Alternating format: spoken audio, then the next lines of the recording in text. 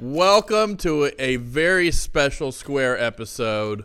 It is our 1 year anniversary, and it would not be possible without this guy right here, Mr. Luke Boney. So, as we said in the very first episode, there's a whole team of people behind the Square, but Luke is the one that is actually making this come to life and be something that is filmed and able to be put up on YouTube. So, Luke, thank you for everything. It's been a heck of a ride. It has. It has. You know, we started this in my guest bedroom for the very first episode, and because of COVID the and show, lockdown, not a relationship. yeah, not the relationship.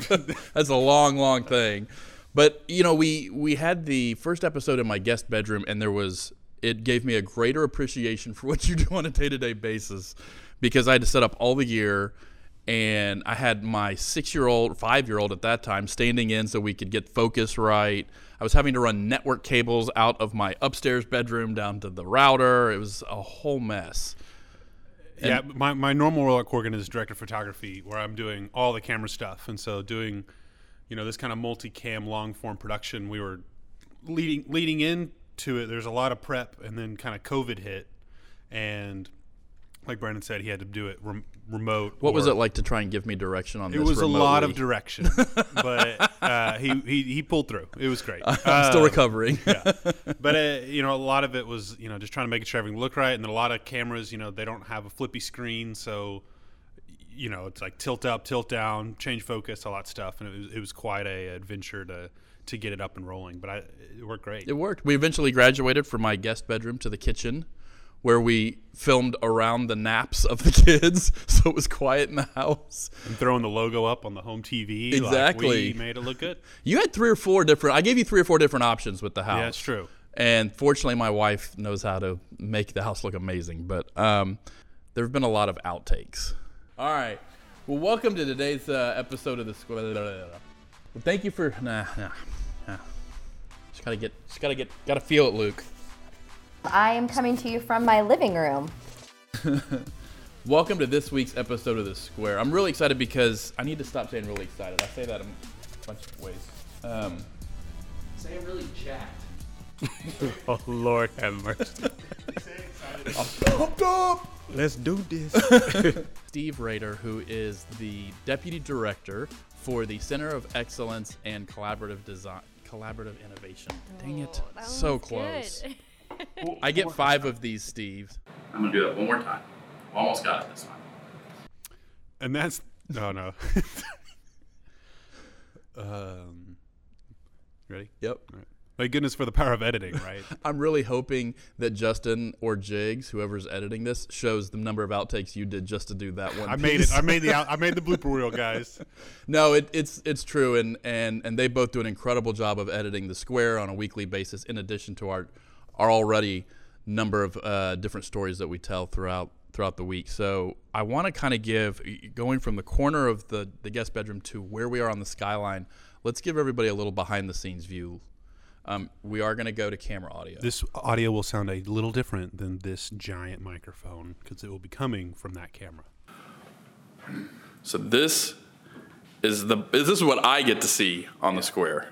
So, we're a normal video production studio, but we've needed to kind of convert over to a studio, so we're using a lot of equipment that is, we're just kind of made it work on a lot of things. Luckily, they let us not set up and tear down every time. We get to keep a lot of this up, which is great. But, we've got multi-camera here. We've got sometimes we use a front moving camera, a confidence monitor so Brandon can see the remote guest. And then behind the screen... So because we also do live production, we use software called vMix to switch the show and add graphics. We also have another graphics machine to feed graphics into the show. And that's kind of it. That's a good overview. Okay, yeah. We don't use this blue or green screen other than just to block light on the host. And now we're back to good audio. Thank you for going on that adventure with us. So as you can see, there is a lot going on behind the scenes for each episode and for each conversation that gets uploaded to be viewed or heard. And speaking of views, we've had over 14,000 people watching the episodes of The Square over the last year. and countless more that get the audio podcast.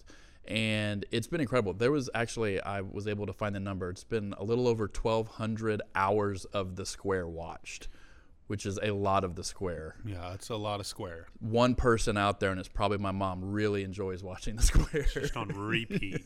And we appreciate you, Becky.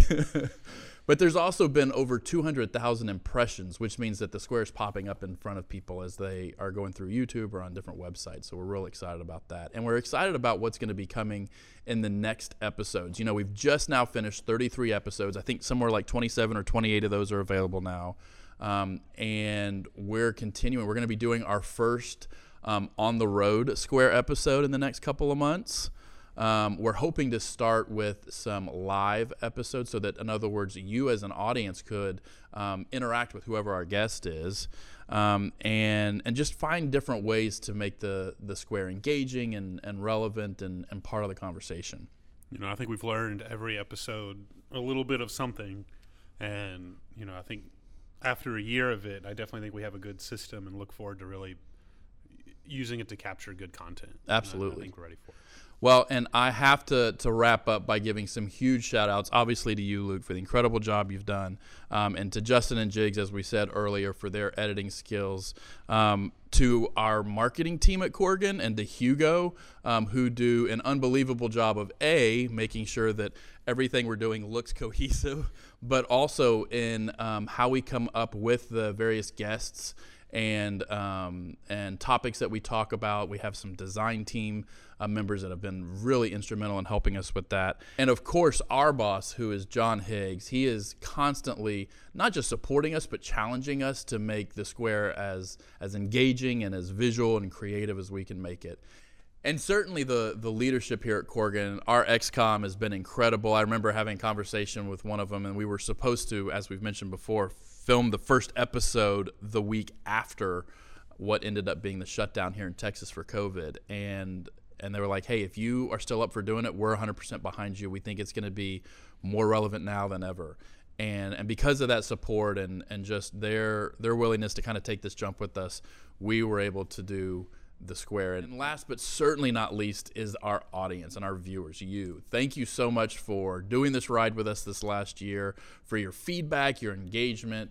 We can't wait to show you what we've got planned for the next year and hopefully give you more opportunities to talk to our various hosts and guests and to be able to engage with us in a human-centric design conversation.